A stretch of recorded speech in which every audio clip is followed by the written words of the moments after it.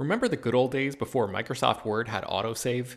You'd type up some important document and then your computer would freeze and you'd lose hours of work just because you forgot to hit save? Well, that's what it's like going online without ExpressVPN. Every time you're connected to an unencrypted network, whether it's in an airport, a hotel, a cafe, or anywhere, your online data is not secure. Any person on that same network who knows what they're doing can gain access to your personal data. Bank logins, credit card details, passwords, all the stuff you don't want people seeing. Unfortunately, hacking has become much easier than it used to be. People don't even have to be exceptionally skilled to do it, and there's a lot of money to be made by selling your information on the dark web. ExpressVPN stops hackers from stealing your data by creating a secure, encrypted tunnel between your device and the internet. It's incredibly easy to use. Once the app is running, you literally click one button to get protected. And it works on your phone, laptop, tablet, and more, so you can stay protected on the go. I've been using ExpressVPN for a little while now, and I can rest easy knowing my info is safe and secure. I've heard horror stories of people who've been hacked, and it sounds like a massive pain to try to get any resolution in the aftermath, so I am not interested in finding out what that process is like. Secure your online data today by visiting expressvpn.com/film. That's expressvpn.com//film. And you can get an extra 3 months free. expressvpn.com//film. Hello, everyone, and welcome to Slash Film Daily for June 29th, 2018. On today's episode, we'll talk about the latest film and TV news. This is Slash Film Editor-in-Chief Peter Sciretta. And joining me on today's podcast is Weekend Editor Brad Oman. Hey, that's me. And writer Tran Bui. Hey, everyone. Okay, guys, plans are finally coming into place for Comic-Con, our visit to Comic-Con. Ichi, you're not going to be there this year, maybe next year. Yes. But Brad and I have solidified that we're going to be there along with Jacob Hall, the managing editor / film, and Chris Evangelista. It'll be his first time, so we'll have a good mix of vets and newbies, and we'll be talking about that in the weeks to come as we start to learn more about Comic-Con. But let's dive into the news, and let's start off with Cobra Kai, which is honestly, right now, as of the middle of the year, is probably the best piece of visual media I have seen in the first 6 months of 2018. That includes TV or movies. I highly recommend it. And joining the series in season 2 is going to be John Kreese, who is basically the bad guy, the big bad who taught Johnny Lawrence in the Karate Kid movies. And we now have some glimpses as to what John Kreese's role might be in Cobra Kai. HG, you wrote this up for the site. What do we know? Well, first, I wanted to ask, how many times have you watched Cobra Kai by now, Peter? I think it's only like 3 times. To be fair, I rewatched it because Kitra was away when I watched it the first time, and I wanted her to see it. And I've also rewatched it Brad style, where I have it playing in the background while I'm, cleaning up and doing other things. But I've gotten so many friends to watch the show that wouldn't. I feel like so many people have been resistant, kind of like in the Ben state of things, where like they don't want to get involved because it's another service they got to subscribe to. And every one of them has thanked me for making them watch the show. So, Ichi, when are you going to watch it is the question. If fans weren't interested in seeing Cobra Kai yet, they might be interested now with the new piece of news coming out that Martin Kove will be a series regular for Cobra Kai Season 2. Martin Kove played the big bad John Kreese, like you said, Peter, and he starred in the original Karate Kid as well as Part 2 and 3. And we might see a different side to him once Cobra Kai Season 2 rolls around, because he's always played that big bad, kind of the domineering figure behind all the other Cobra Kai baddies in the Karate Kid. But now Martin Kove teases a more vulnerable side to John Kreese. So he says in an interview with Sci-Fi Wire, quote, "Everybody gets used to seeing John Kreese and thinking death and Lucifer and all of that, but how interesting it'd be if he has another side to him that is equally as effective, a vulnerable side that maybe might just turn as dangerous." So he might still be sort of antagonistic, but as we saw in Cobra Kai, Johnny Lawrence became a more sympathetic, almost heroic figure. So we might see something like that with John Kreese. Yeah, it's interesting because in that original Karate Kid movie, and even in the sequels, the character of John Kreese is very one-note bad guy. I mean, he's good at that. I think a lot of fans of those films love him for that.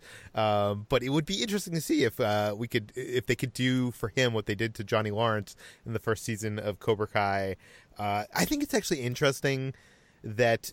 I know you guys have not seen the first season of Cobra Kai, but I think it's not a spoiler to say that the first season treats both Daniel LaRusso and Johnny Lawrence as protagonists, and both of them have bad and good to them, but there isn't really a bad guy in the show, and I'm wondering if the series is going to head to a point where they are going to actually end up, instead of fighting each other, which this show is kind of teasing along, almost like a romantic comedy of sorts. Will they, won't they? I wonder if they're going to eventually have to team up to fight John Kreese in season 3 of Cobra Kai. It'll be interesting to see, but this is another reason to tell you guys to go watch this. I think the first 2 episodes are on YouTube for free, so if you watch those 2 episodes and are not sold by the end of those 2 episodes, then don't get YouTube Premium. But I think it's worth it just to skip the commercials on YouTube alone. But let's move on from the Karate Kid universe to, actually, no, before we move on, Brad, I know you have not watched the series yet. Is having John Kreese in the show, does that make you more likely to watch it, or do you just not care? No, I mean, I think that's very cool that they're, digging deep into, the Karate Kid and bringing him back as well. And, it might help. It could create conflict as, if Johnny Lawrence is, kind of, this bully who's become, the hero in a way of this series, then John Kreese might serve as temptation for him to, turn a little bit against the new face that he's showing and maybe go back to like the old, more malicious Cobra Kai way. So I think that could be interesting. But of course, I don't have a full frame of reference since I haven't watched the first season of Cobra Kai yet. But it's, I think that has the potential to be very interesting for season 2. And I want to get around to watching the first season sooner than later. I just haven't had time to dig into it yet. Yeah, well, when you're over here spending a night before we go to Comic-Con, I'm going to strap you to a chair and put you in front of the TV and make you watch it. That seems unnecessary. Let's move on to Marvel. There's a lot of news going on right now because Kevin Feige is doing promotion for Ant-Man and the Wasp. And he has confirmed that the Doctor Strange sequel is actually happening. Brad, what do we know? So obviously a lot of Marvel's plans post Avengers 4 are being kept under tight wraps. Anthony and Joe Russo have even gone so far as to try and misdirect fans into thinking that certain sequels may or may not be set before the events of Avengers Infinity War. They've tried to convince fans that there's a chance Guardians of the Galaxy Volume 3 will take place before then, so the deaths of most of the team aren't really, up in the air. And so it's difficult for Marvel to be able to, announce whether sequels are happening. But, of course, we already know there's a sequel to Spider-Man Homecoming on the way called Spider-Man Far From Home. There's very likely a Black Panther sequel on the way because the first movie was so successful, Marvel and Disney would be dumb not to have a sequel with that character. And now it seems Doctor Strange, who is one of the only Marvel characters to not have a sequel just yet, will be getting a sequel as well, despite the fact that his character's fate seemed to be sealed at the end of Avengers Infinity War. So in an interview with Cinema Blend, Kevin Feige was asked about the possibility of Doctor Strange 2 happening. And Kevin Feige really didn't tap dance at all, pretty much because he knows that there's really no way to hide it. But he said Doctor Strange, whenever we do another Strange, which we will do, it will be a number of years from the first Strange, and yet he's a very big part of Avengers Infinity War. So it is just a good problem to have when you have too many beloved characters that people want to see more of, while keeping to our core belief that we need to keep exploring nuance and keep doing different types of things. So that's his quick confirmation that Doctor Strange 2 is definitely happening. And so it would stand to reason, again, this is something that will happen after Avengers 4, so he'll likely survive those events. But, we'll have to see exactly what Doctor Strange 2 will hold in store for that character once the events of Avengers 4 come into more clear focus. We do already have some kind of hint as to what Doctor Strange 2 might entail, since the credit scene did feature Chiwetel Ejiofor coming back and basically deciding that there are too many sorcerers in the world, and it seemed like he was going to do something about it. Yeah, and it should be noted that these Marvel films, these sequels, usually come 3 years apart. So Doctor Strange came out in 2016. So I think we could expect a Doctor Strange sequel in either 2019, 2020, which is in the coming year. So that seems just about right to be one of the films to follow Avengers 4. But let's move on from that to another Marvel Studio story. There have been rumors going on the last few weeks, and these aren't just like Star Wars angry butthurt Star Wars fanboys spreading these rumors. These rumors are reported by reputable sources like, the Ankler newsletter, which is this inside industry newsletter. Deadline Hollywood has reported on this. So there's been quite some big outlets, and also, I've gotten phone calls from my sources around Hollywood. I've gotten probably 5 or 6 phone calls over the last couple weeks telling me that they heard that Kathleen Kennedy was going to be replaced at Lucasfilm with Kevin Feige, that the story was Disney was unhappy with how Kathleen Kennedy has handled the Star Wars standalone films. As you know, there's been many problems, and it's cost Disney, hundreds of millions of dollars in extra reshoots. And the rumor is that they were going to bring Marvel head Kevin Feige, who is the person who has kind of orchestrated the idea of a cinematic universe into Star Wars to kind of execute that plan over there. I know Kevin Feige is a huge Star Wars fan. I've had many conversations over the years with him about geeking out over Star Wars. I've talked to him when he's had Star Wars shoes and socks on, to give you an idea of how big of a Star Wars nerd he is. So when I sat down with him to talk about Ant-Man and the Wasp, before I got into my interview, I asked him point blank, I was like, is there anything to any of these rumors? Could you be involved into the future of the Star Wars universe? And this is a long way of debunking things, because Feige basically said, no, only in my backyard with my action figures, he joked. So as of right now, it seems like the rumors are untrue. That's not to say that Kathleen Kennedy won't step down at some point. There was rumors that she might step down in September to semi-retire, and we don't know if that's true. I've heard it's not. But I'm kind of glad that this doesn't seem to be happening, because it might vindicate some of those malicious Star Wars fanboys out there. if it did. HT, do you have any thoughts on this? Like, if they were going to replace Kathleen Kennedy, not that they are, but would Kevin Feige have been the guy to go to? I mean, it's hard to say just because it feels like so close to speculation. But I feel like, yeah, maybe Feige would have been like Disney's probably second best choice, just because, he shepherded the Marvel universe to this huge giant that has impacted so many other studios. And I can see them thinking of him as kind of like the next safe bet. And like keeping in the family too. I think that's something that Disney likes to do. So, yeah, I mean, like, it makes sense, but I don't think it would have been a good idea, just because no matter like the tumult going on behind the scenes at Lucasfilm, I think Kathleen Kennedy is doing a really great job bringing like good quality Star Wars films to the big screen. For sure. And I'm also honestly not sure Disney would want to lose Kevin Feige at Marvel. Do you know what I mean? Like, right. That Yeah. makes so much money for them. Not that Star Wars isn't, but who would want to be responsible for the idea of making that decision and possibly, messing things up?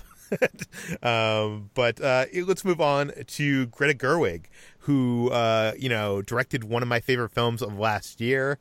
I am excited for anything she's going to do. I want to see any movie she's going to make. Oh, wait, she's making Little Women? Hey, don't hate on Little Women, Peter. Hey, okay, I've never read the book, but I want to say I've probably seen 3 film adaptations of Little Women, and I don't know, maybe it's just not for me.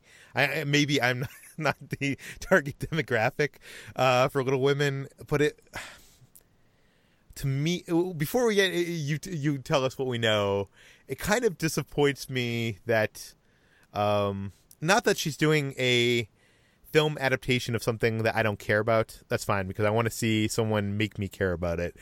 I guess I'm disappointed that, there's been like dozens of Little Women adaptations. I wish she was doing something more original. Right. Yeah. There's been like a million. There's even 2 Little Women animes, by the way, which I find hilarious.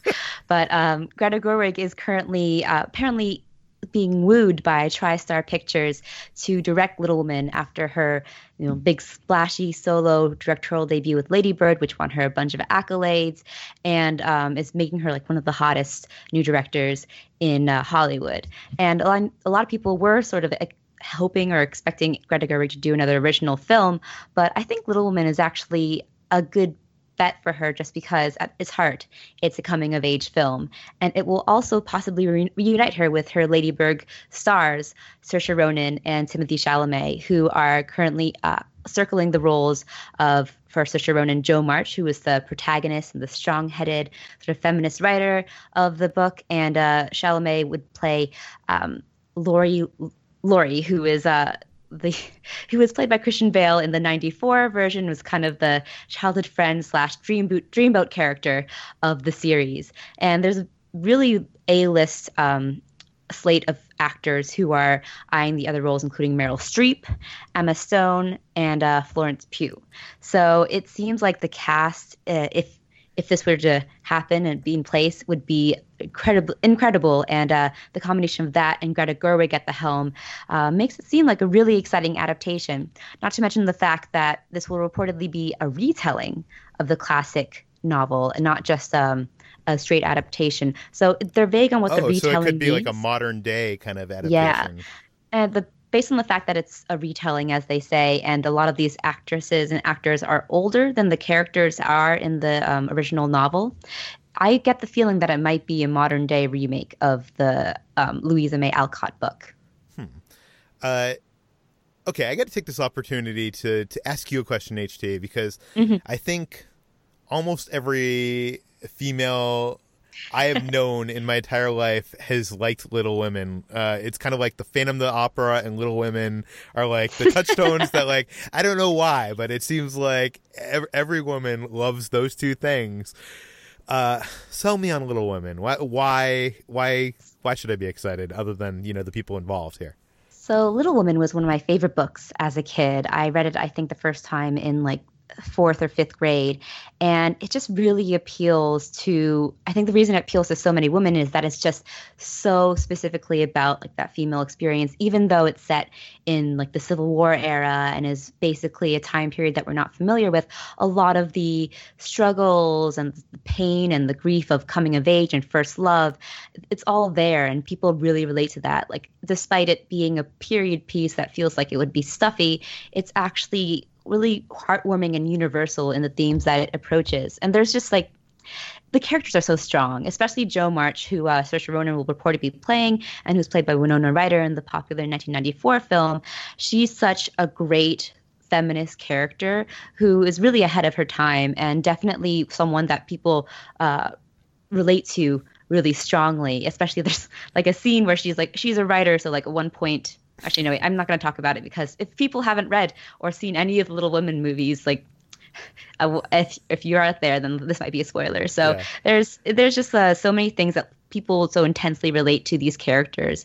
And I think that's why. It's like, you know how like there's like the Teenage Mutant Ninja Turtles, and people relate. This is a weird analogy, but bear with me. People relate to like every Teenage Mutant Ninja Turtle for like specific reasons, because like they echo like a certain part of your personality. You're like, oh, I'm Raphael because I'm the leader. I think that's what he was. So it's like people relate to those characters because like they see themselves in it. And so that's what was great about Little Women, is had all these different strong female characters who had like really distinct personalities, and you could relate to each one specifically, no matter who you are. Hearing you talk about this, we don't get a bunch of tweets after this. Yeah. Leonardo was the leader of the Ninja Turtles. Okay, I'm very sorry. Yeah, Raphael was kind of like the he was the sarcastic like Fantastic. hothead part of the Turtles. Yeah. Right. I think Raphael is my favorite one. Yeah, but hearing you talk about this, I am a big fan of coming of age films, like Sundance films and stuff like that.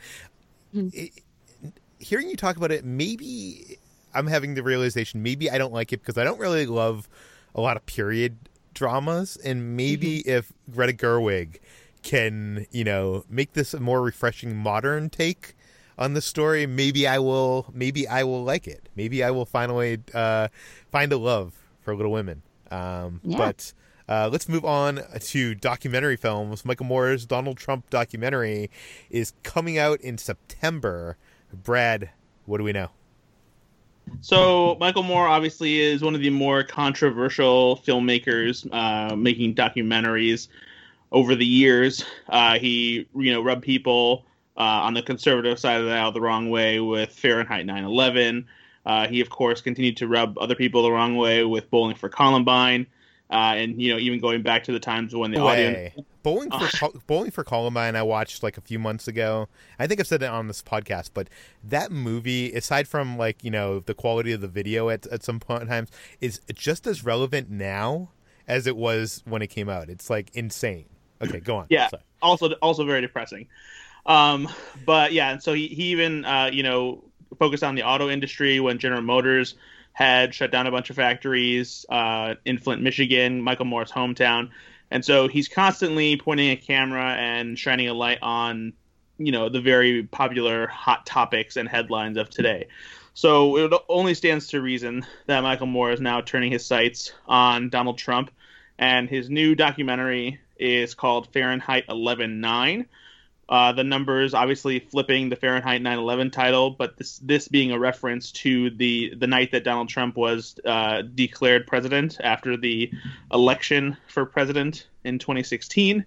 And so he's not giving away too much about what he's going to focus on in this movie, but the official synopsis reads like this. Michael Moore's Fahrenheit 11/9 is a provocative and comedic look at the times in which we live. It will explore the two most important questions of the Trump era. How the fuck did we get here, and how the fuck do we get out? It's the film to see before it's too late. I love that a documentary synopsis uses the F word twice. Yeah, Michael Moore does not shy away from being blunt and honest and vulgar when he needs to be. And so he appeared on The Late Show with Stephen Colbert last night to make this announcement, and he also played a small clip from the movie where he tries to go into Mar-a-Lago, the quote-unquote Southern White House, where Donald Trump likes to spend a lot of his time, and tries to meet with Donald Trump, much in the same way he tried to meet with the head of General Motors in Michigan in his film Roger and Me.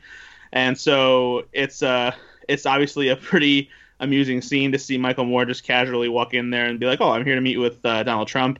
Apparently, he wasn't able to stay there for too long. Who would have thought? And he also teases a focus on Roseanne Barr in some capacity, because apparently back in 1998, Michael Moore appeared on the Roseanne Barr show, which was a talk show that Roseanne had back in the late 90s, and Donald Trump was a guest at the same time that he was. And so he tells the story about how I guess Trump congratulated Michael Moore at the time on the success he had with Roger and Me. And apparently he said to him, "I hope you never do one on me." So looks like Trump didn't get his wish. So it'll be interesting to see how this movie turns out and what it focuses on. It comes out September 21st, 2018. And obviously we'll probably be getting a trailer at some point in the months leading up to that. And I know a lot of people out there like to, dismiss Michael Moore, even liberals. He uses some tactics. He's not fair and balanced. By the way, making movies and telling stories, it's not your job to be fair and balanced. It's your job to get people to feel something and to, show your point of view. But the thing that I think is important here is Michael Moore has made films that have changed the conversation. His film Sicko I think really kickstarted the healthcare movement. Of course, we've seen some setbacks since Trump has come into office on that one. It should be also mentioned that Michael Moore was one of the few people out there when Trump was running for office that was going on political talk shows, going on daily shows, and telling everybody that Trump was going to win when we all thought that was insane and was never going to happen. He was warning us that that was in the future. So, dismiss Michael Moore all you like. You don't have to like the guy to like his films, but I think in a way he is able to put things in a perspective that makes you think, and he is a prophet of some sort. But let's move on to Rian Johnson's first movie in the new Star Wars trilogy. We didn't have any idea when to expect that. Some people had thought that Rian Johnson was going to make a little indie film in between his Last Jedi and that, but it now seems that this movie might be on track to come out in 2020. HC, what do we know? So Rian Johnson's longtime producing partner, Ram Bergman, who worked on The Last Jedi and has worked on many of his films, including Brick, has a few more details about the Rian Johnson Star Wars trilogy, which we, apart from this supposed date, have very little about. So in an interview with an Israeli website, Bergman said he does not know when exactly the date would arrive for the new Star Wars trilogy, but he said maybe in 2 years. It's just in the early stages. So it seems that Bergman and Johnson are in the process of developing and probably even scripting this film, but it will probably be arriving sooner than we expect. So it seems like Rian Johnson is just diving right into this new trilogy. I mean, that kind of makes sense with J.J. Abrams' movie coming out in December, and, that would probably be the next on the docket for movies that are coming out. After that, we really have no idea what the future of Star Wars holds for us. But it is exciting that Disney is giving Rian Johnson a trilogy to tell a story in the Star Wars universe that isn't going to, be stuck on characters we know, and maybe won't anger fanboys in that sense because, he can't, decide where Luke is going to go, and that will anger people. I guess he'll anger them still in other ways of casting strong female characters and such. But we'll have to see. Let's move on to Indiana Jones 5. Yesterday on the podcast, we were talking about how John Kasdan had been he'd been hired to write the screenplay for Indiana Jones 5. At the time, I mentioned that with the movie coming out in 2020, that he was probably just doing a rewrite. After we recorded the podcast, that turned out to not be true. Brad, what do we know? Yeah, so Indiana Jones 5 is still happening, and it will be coming a little bit later than we anticipated. Originally, it was hoped and thought that the movie would arrive in 2020, but it appears it will not be able to meet that estimated release date. And part of the reason seems to be that the movie is being reworked a little bit because Jonathan Kasdan, the co-writer of Solo, A Star Wars Story, is replacing David Koepp as the screenwriter of the movie. Koepp was the one who was previously slated to write Indy 5. He was the writer of Indiana Jones and the Kingdom of the Crystal Skull, but he's no longer working on the movie. Instead, Jonathan Kasdan is taking over, and it seems as if he's going to be starting over with this script and not merely doing a polishing of the script that Koepp wrote. So for anybody who didn't like Kingdom of the Crystal Skull, that's probably good news. That's not to say that David Koepp isn't a talented screenwriter. He did write Jurassic Park, and he's very skilled in his own right. But for now, it's probably best that someone like Jonathan Kasdan takes over. But then again, if you don't like Solo, then maybe you're not necessarily happy with this news of him taking over Indiana Jones either. But hopefully, with Steven Spielberg on board and George Lucas seemingly not really involved much in the development of this movie, perhaps something might come together and give us an Indiana Jones adventure worth bringing Harrison Ford back for. And hopefully this will very much be the last installment of Indiana Jones, because as much as I love Indiana Jones and as much as I love grumpy Harrison Ford, he's getting up there in the years, and I'm not sure that he can be punching Nazis as effectively as he gets older. Well, I'm not too sure about this because Disney, seemed excited to continue this Indiana Jones franchise. I never thought that it was going to be just with Harrison Ford. I think the prevailing belief that they would reboot it in some way after this or during this. Maybe this would have two timelines, introducing an earlier Indiana Jones. Maybe that's why John Kasdan has been brought on here. But maybe that should also worry us because Solo: A Star Wars Story did not do well. So introducing a young Indiana Jones might not be the best for this franchise, but we'll have to see. And let's move on to our last bit of news, and that is that Disney is shutting down its direct-to-video animation studio, DisneyToon. HC, what do we know? So Disney is shutting down DisneyToon Studios, which has been the long-standing animation division behind most of Disney's direct-to-video releases, as well as the Planes franchise. So this is happening in the wake of John Lasseter's departure from Walt Disney Company, although it's reportedly not connected to it just because this has been in the plans for a while. So this is the studio that is located in Glendale and is shutting its doors completely. Any of the projects that are in development with DisneyToon have also been halted, including an untitled feature about the future of aviation from Planes producers, which was originally slated for March 2019. So DisneyToon, if you're not familiar, is behind a lot of the direct-to-video or direct-to-DVD sequels to popular Disney animated films like Little Mermaid 2, Return to the Sea, or Lion King 1.5, or Lilo and Stitch 2, Stitch Has a Glitch. And they had been doing that for most of their lifetime since it was created in 1988, originally as Disney Movie Tunes.